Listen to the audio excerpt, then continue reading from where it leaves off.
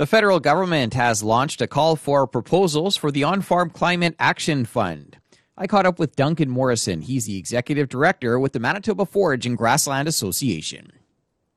We thought yesterday's news was really good news for Manitoba producers, especially those that have been kind of monitoring this on-farm climate action and what's going to happen, to help farmers in reducing greenhouse gases and to build resiliency to climate change. With the Intergovernmental Panel on Climate Change report this week, we certainly expected some kind of an announcement like this from the federal government, and we're very encouraged by the potential for Manitoba groups. Talk a little bit about some of the things you guys have been doing lately, and how that could fit in.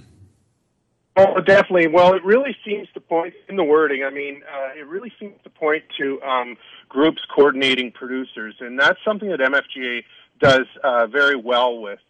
Through our MFGA Regenerative Ag Conference, we've had outstanding support over the past 3 years from producers. There's a lot of interest in soil health.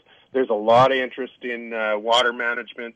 There's a lot of interest in rotational grazing. All those things have been featured in our conference. We know there's a producer appetite for those topics.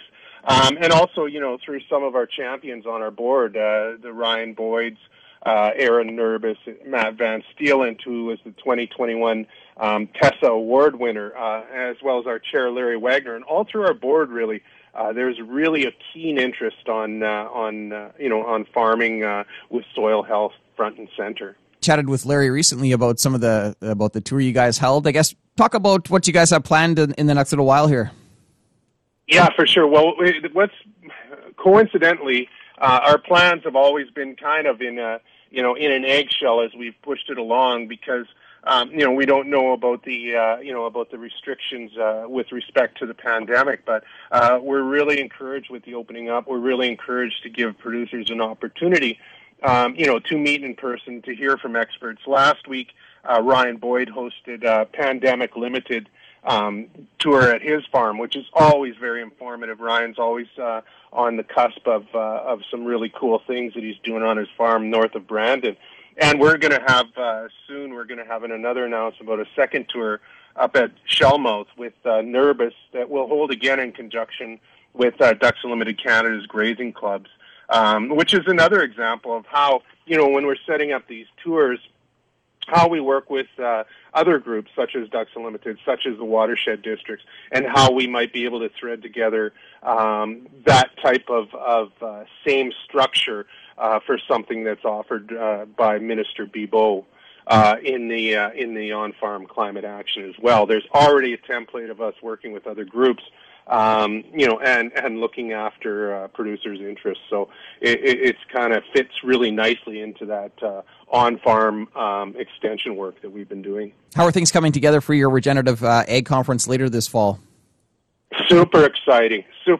We really, the pandemic has been a negative as far as putting, farmers in the actual hall. It's kind of, we've kind of been watching signals from the provincial government. But with that, we also prepared, with last year's bridge into this year, we have a very strong online agenda. We have global. We have speakers from Australia, from South Africa, from Argentina, and they're all talking about, how they're doing things. And the cool thing is we're going to do the online. We're not flying them in, which is nice on budget. You give up a little bit over Zoom, but what's going to be cool is that if we can host it in person, which all signals are, we're going to be able to have some kind of a crowd and hopefully a full crowd when you look at the bombers and jets and what's going on there. So hopefully there will be conferences allowed. But what's going to be cool is we're going to have an in-person component of producer panels, that are going to kind of digest what the speaker just provided, and hash it out into a made in Manitoba type dialogue, which is always interesting to farmers. Thoughts on the rain here this week, or? The rain, I think, from what I've heard, the rain hit some areas harder than others. This is all anecdotally. I know that we did a tour up through the St. Rose area last week. or the week before, when it was really dry, and our friends up there in St. Rose were certainly struggling, and a lot of the concern around grasshoppers as well. And of course, we all know how our friends in the Interlake are doing, and we're just continuing to to hope the best. I think it was much like very much kind of a stopgap, or maybe some good news, and maybe probably as mentally refreshing as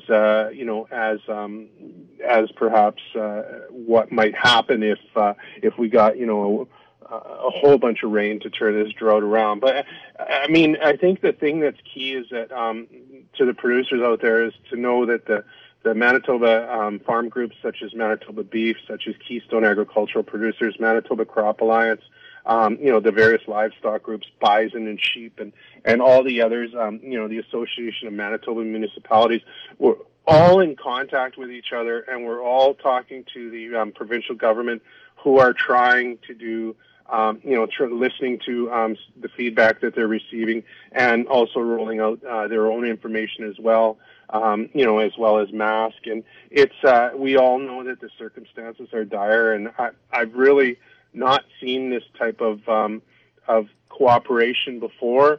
And while it's not a simple Band-Aid on things as far as what might be coming forward and whether it helps everyone across the board, the thing is there is discussion, and from discussion can come good things. And we just a lot of thoughts towards those affected producers.